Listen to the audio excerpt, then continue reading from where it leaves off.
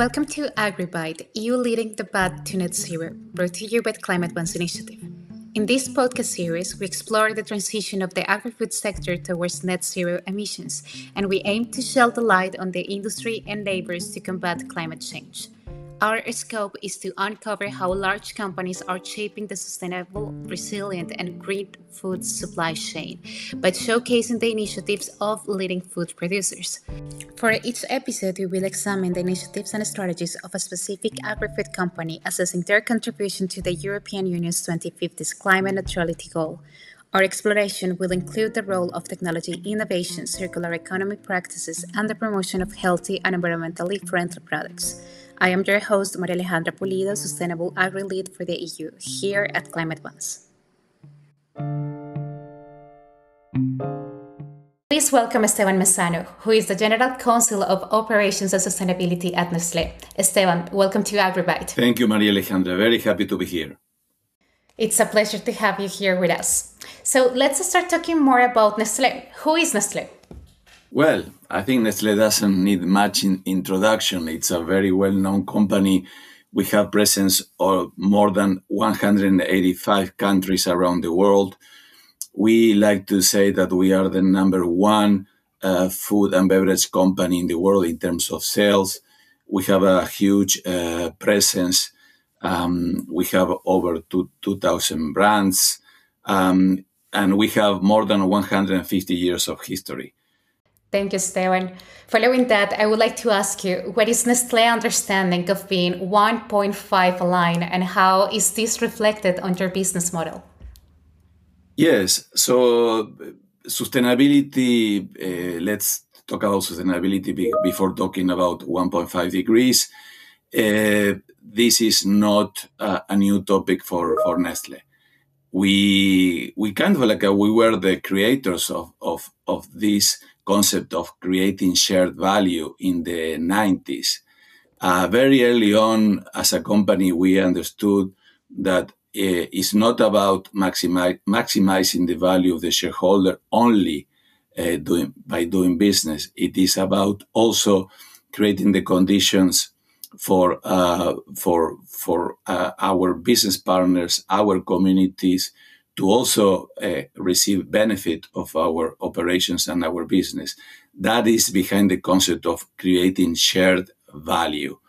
So the concept is not new, but of course, in the last 5 years or so, the sustainability, or ESG, has been developed dramatically, and this is a really a fast moving landscape. We started concretely on the topic of 1.5 degrees with the SBTi commitment in the year 2020. This was the most, I would say, important commitment that you could take as a company, and the most serious one. And then we jumped into it. And the commitment that we took there is to achieve net zero greenhouse gas emissions by 2050. Of course, with a very clear plan and intermediate roadmaps. But what is more interesting is, in my opinion, is the evolution of that concept along the recent years.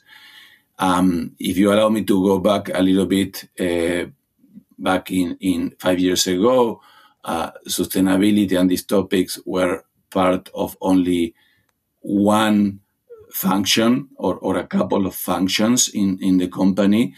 What is now very impressive to see is that sustainability is everywhere in the company.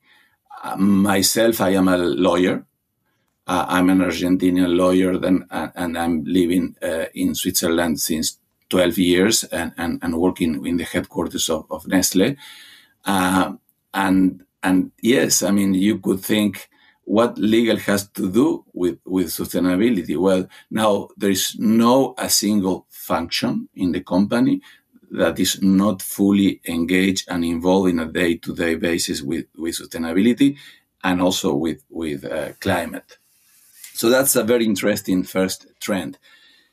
The second trend, yes, SBTI was the initial commitment, and now you see more and more legislations mandating companies to have roadmaps in order to tackle the issues, your carbon footprint. So what started voluntarily, now we are seeing it have also evolving as a mandatory element. But in at Nestle, we don't see it like a mandatory topic. We see it as the only way to do business in the future. That's why sustainability for us is part of our business model. So the costs that we have for sustainability are not actually costs, are investments, and is the only way to go. So that's a very interesting second trend. And the last one that I will mention is that we started talking about carbon, and your question was about 1.5 degrees, and that led to carbon. But very soon we understood that carbon is not the only element here. We have a broader scope beyond carbon. And that's why we like the concept of ESG, because it touches all the different dimensions. The social dimension is very important in this discussion: biodiversity, water, regenerative agriculture. So that's why we moved from, in the beginning, we were kind of like obsessed by carbon. Now we have a broader scope, which I think is a more realistic and effective, because we are dealing with systems. Okay, well, that actually brings me on to my next point. How is Nestlé engaging in the value chain, and how are you working on indirect and direct suppliers? Yeah, so as you can imagine, with a presence in 185 countries, we have a very vast and large value chain, and we have many products in different lines of business. We do have direct and indirect suppliers. Interestingly, we have a direct relationship with around 500,000 farmers, which that is very impressive, because not only for the number of farmers, but also because we're dealing with a lot of small business and entrepreneurs. That creates a very complex scenario. But that is also an opportunity for us, because dealing directly with farmers allow us to promote our concept of regenerative agriculture. I can go deeper in some examples, but that's a very interesting piece of Nestle. In coffee, for instance, we are doing trainings directly to farmers, and we train already 125,000 farmers on regenerative practices. And we do have a specific focus on women and young people and young entrepreneurs, because that's the future of the supply chain.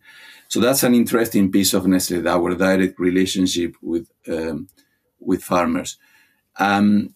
Of course, we do have a very large number of suppliers, and through them we also reach farmers. Suppliers are key to us, talking about 1.5 degree agenda and the sustainability agenda. Our supply, our base of suppliers is key for our strategy. For instance, of our baseline in carbon footprint, 95% of that carbon footprint is coming from the scope 3, which basically are our suppliers in most of the cases. So that's one example why we need to work collaboratively with suppliers. Another topic is on human rights, and you know that now we receive more and more mandates of mandatory due diligence on human rights, and the impact that we have in the environment and human rights, and there too we need suppliers, and we are amending our agreements to tackle that point. And of course, in the topic of regenerative agriculture, we need also to embark suppliers to it. And we, in that specific topic, regenerative agriculture, we have a commitment that we need to supply our key ingredients by 20% under regenerative practices by 2025. So is really a huge endeavor, and we are very happy to work with suppliers on this. Given this commitment, how is Nestlé transitioning in its agri-food related activities to align with resilient and net zero transition pathways specifically? Yeah, so regenerative agriculture for us is a key concept that allowed that transition in the 1.5 degree pathway. And the way I think the interesting way of regenerative agriculture is that it is dealing with that system or that holistic concept. For us, regenerative agriculture is opposed to the conventional way of farming that we are seeing so far. And the new way of farming is a way of farming that takes in consideration the two main elements.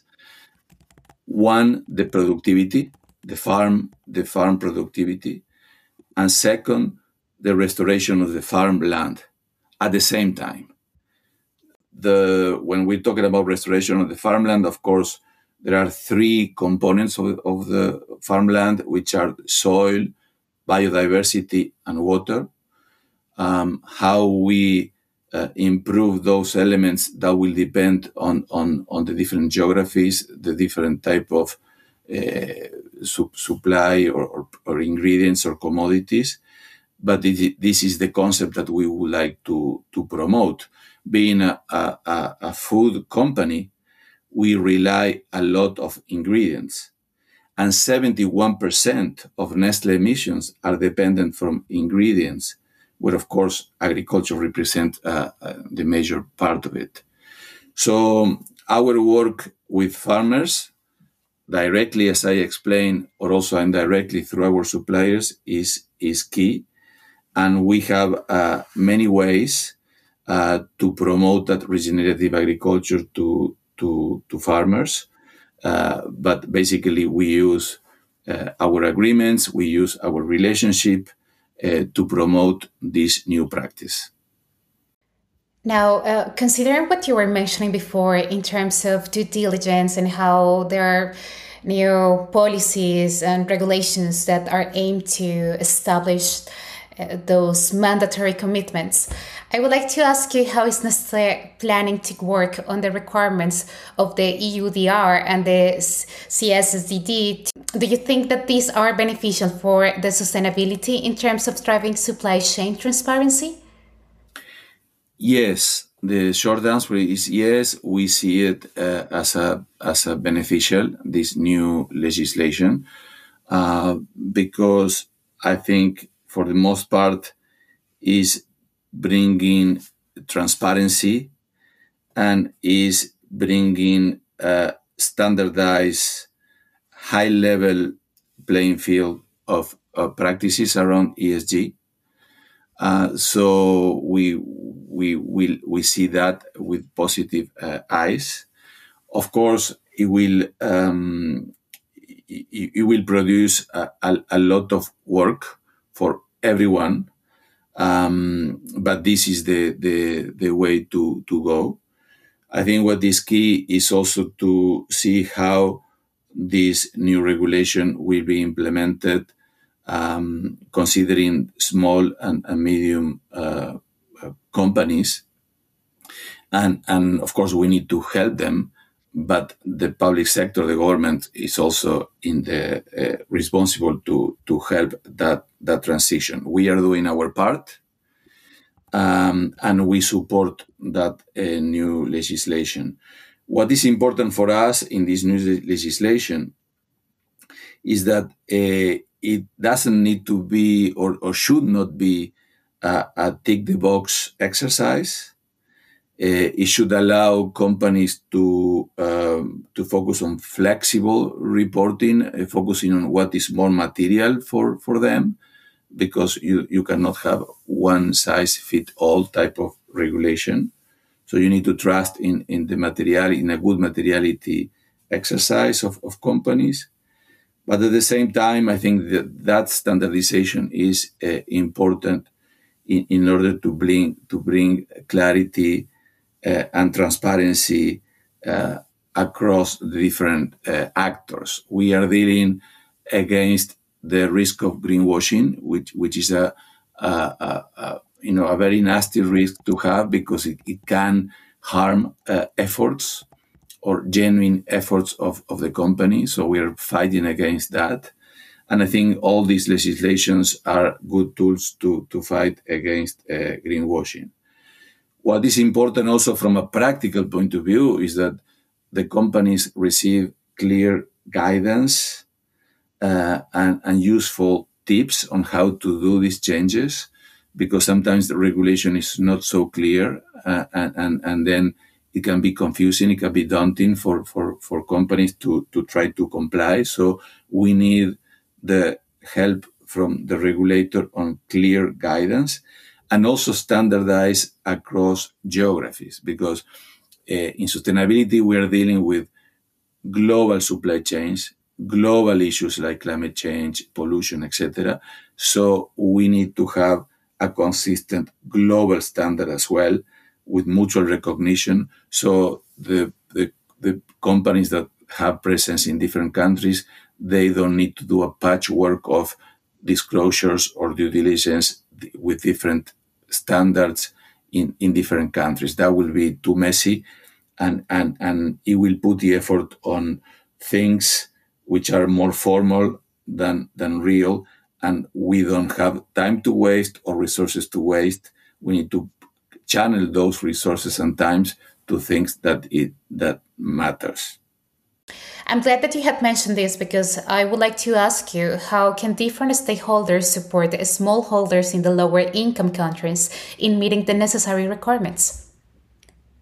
I think the one way to help smallholders to meet these requirements is working collaboratively through the value chain, and big companies or multinationals can be helpful for that.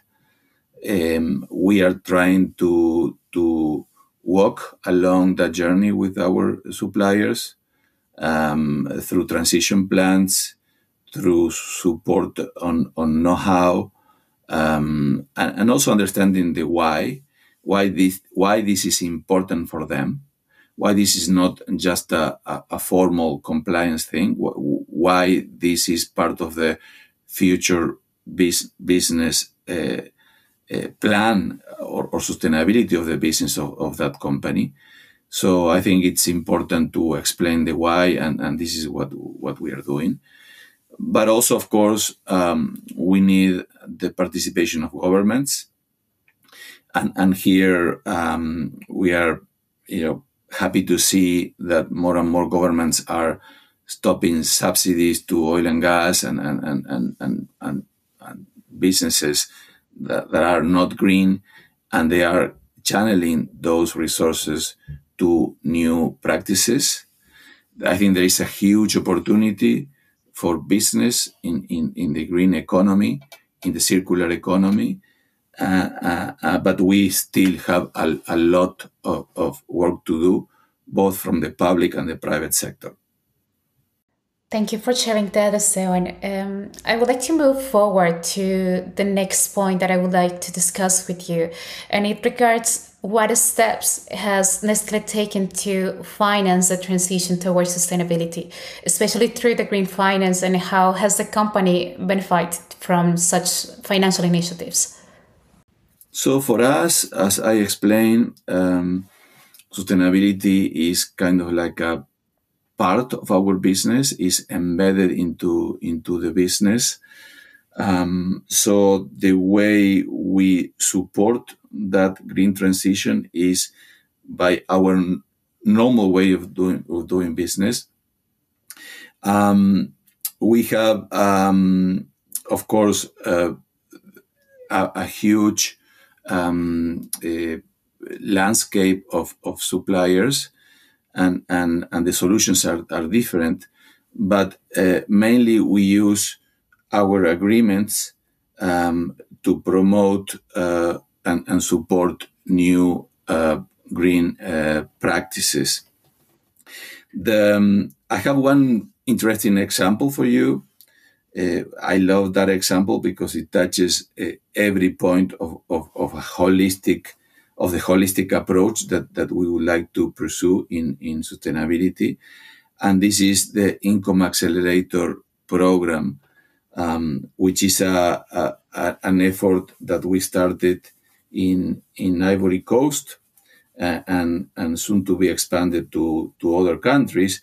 And basically, it's trying to help and to promote these practices in the supply chain of cocoa coming from Ivory Coast. Through that program, we are paying premiums to farmers for different incentives or targets. The first premium is about the school enrollment. So if the farmer is sending their children to school, they receive a premium. That's a way to tackle the root cause of child labor, because if one child that is in school is not at work, so that's the goal of that incentive or premium. The second premium is dealing with agricultural practices like pruning or intercropping, and that's the basically at the heart of our concept of regenerative agriculture, how we can improve the yields of that commodity through best practices, protecting the soil, the water, and the biodiversity of the farmland. And then another premium, believe it or not, which is dealing with promoting diversified income. So we don't want the farmers only to sell cocoa to us. We want to improve the livelihoods and the income of the farmers, and therefore it is important for the farmer to also invest in some other activities, and if they diversify activities, we give them another premium. All of that through direct payments through digital means, mobile phone, directly to the farmers, no intermediaries. And also an interesting feature is that 50% of that premium goes to the male and the 50% to the female household. So that is also empowering women and creating diversity. So as you can see, it is a very interesting and very, I would say, complete initiative that touches many aspects. And this is a good example of how we see things at Nestlé in terms of holistic approach of sustainability. Esteban, in such a context of green finance, and considering that agriculture activities might work as a net polluter or negative emitter, and of course potentially generate carbon credits, what is Nestlé's approach to the carbon offset market? Yes, and this is related back to your question of green finance.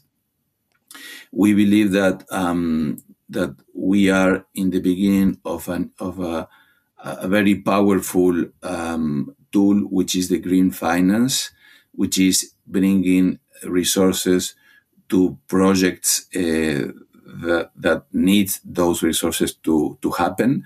Most of them, in agricultural sectors, particularly in the global south, that they lack of those resources.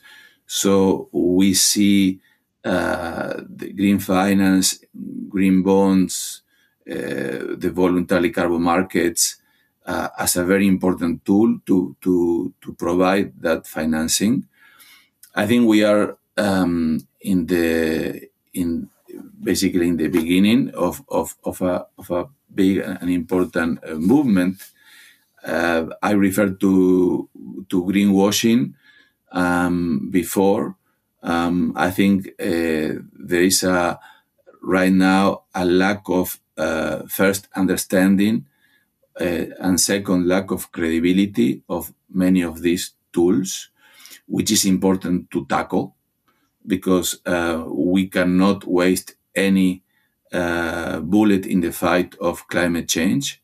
And this is more than a bullet. This is really an important weapon that can materialize the efforts that we need to do in climate change. So we need a strong and mature market, voluntary carbon market of offsets and also green bonds.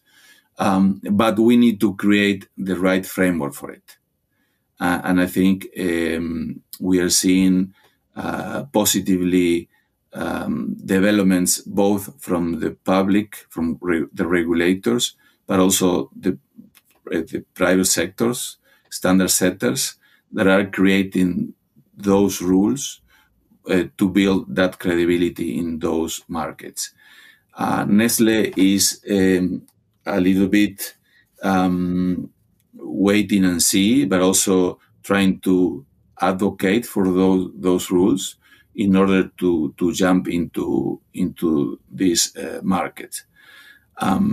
This is somehow related to the point that we should not be obsessed with carbon, and the green transition is more than carbon.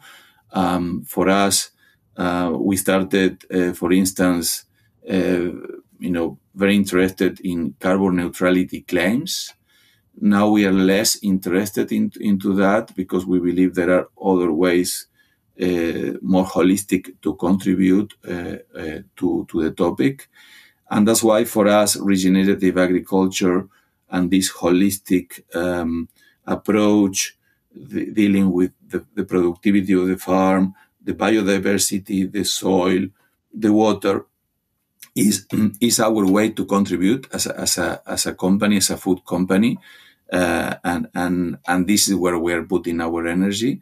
But we are seeing this green market in bonds, in the voluntary carbon market, also with interest because we see the potential of it.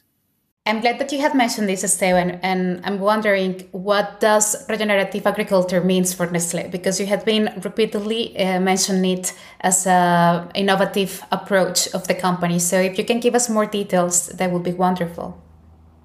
Yes, so regenerative agriculture for us is what I mentioned to you is not a certification.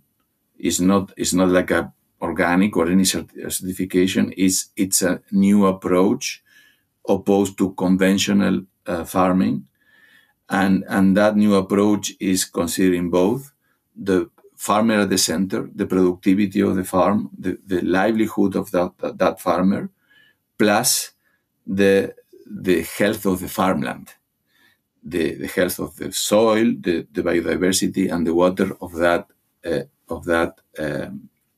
land. The broader concept is regeneration and moving to a circular economy. That regeneration is not only a Nestle concept; it's a concept that many other companies are pursuing, which is great because we are dealing with a system this is something that not a single company can transform. We need all the actors of the system to jump into this new way of farming, and that's why we are seeing. We are very happy to see that suppliers, competitors, and farmers are understanding that if we continue with the conventional way of farming, we will not have soil, we will not have food any longer. So we need to transform the way we farm. Nestlé, being the number one food and beverage company, of course, is fully committed into the concept. And this is a concept that is a journey. You cannot change it overnight. You need to develop the practices along the way. And again, each practice will depend on each type of commodities and each geography or each farm. But this is more a mindset. But again, not empty words, because we are promoting those new practices through our agreements. And the best way to help a farmer is to secure business to them, to buy from them, and also to incentivize and to help them to go to that new transition. Following that point, how Nestlé supports farmers through the transition to a regenerative food system. Can you give me maybe an example? Yes, I mentioned the Income Accelerator program. This is one example in the cocoa supply chain, that where we are paying on top of the normal payment to the supply. We're giving a premium for those farmers that are basically changing their way to farm cocoa. So if they intercrop, if they prune, if they protect their soil, this is in their benefit, but also in our benefit, because it's improving yields. So this is a best practice that we are promoting concretely with a premium, with a payment to them. Another way to help them is through technical support and training. And I mentioned that, for instance, in coffee, 100 plus than 100 farmers are receiving trainings in coffee, in regenerative practices. We do have an army of professionals in the agriculture sector that we're visiting farms, and we are providing them the know-how and the technical support to that change. So yes, it may seem small, but we have 500,000 farmers where we are buying directly from.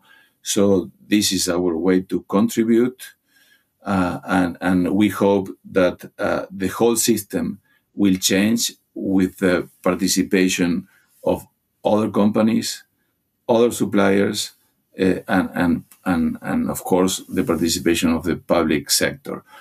This is a long haul effort, but this is the only effort that is necessary, not only to try to keep to 1.5 degrees, but also to provide food security for the soon 10 billion people in our planet. Technology can support minimizing the carbon footprint and promoting sustainable development. How does Nestlé use digital solutions to facilitate the sustainable transformation of the agri-food industry? Technology is the other important a key tool that we have to promote, support, and accelerate the transition. We mentioned green finance. Technology is the other one. We are seeing an incredible fast evolution on how technology can support that transition. First of all, we are developing, I mean, not Nestlé, but the whole industry are developing tools to measure, monitor, and report on these new practices. So these new practices, one of the challenges of regenerative agriculture is not only how to define it, but how to measure it and how to basically report progress. So more and more we are developing those tools that allow us to know exactly the improvement of our soil, water, and biodiversity. That's one important element of technology. Also, technology is helping us to identify the source of that ingredient, but mainly through blockchain. That's a very important point, the traceability and the identification of the source of that commodity, because that will allow us to measure the impact or assess the risk involved in that commodity, not only from the environmental point of view, but also from the human rights point of view. So that's another important element of technology.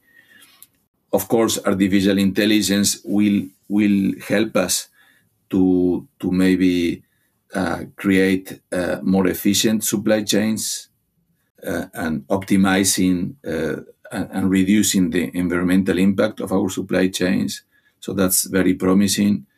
And on top of that, there are technologies that are being developed to remove carbon from the atmosphere that could be promising as well. So I'm not an expert in technology and digital, but what I can experience from my work at Nestlé is that more and more IT, the IT department, is a key partner of our ESG strategies. And as I mentioned in the beginning, not a single function is left out of the sustainability journey. Well, the IT teams are fully embedded, and it's incredible to see how dynamic is the space in IT and technology related to ESG. Esteban, I want to thank you for all your insights and talks during this very special episode edition. It was a very interesting conversation. Thank you, Maria Alejandra. Thank you for inviting. The pleasure was That was Esteban Mezzano of Nestlé with his thoughts and insights on how the company is driving into net zero. Make sure you subscribe to the Agribite podcast series, look out for it, and do check out for the other episodes as well via our website climatebondsinitiative.net or by searching Climate Bonds Initiative on Apple Podcasts, Spotify, or any major podcast platform. We're also on Climate Bonds on social media. Thank you once again and take care. The information contained on this page does not constitute investment advice in any form or any invitation to inducement to engage in investment activity, and the Climate Bonds Initiative is not an investment advisor.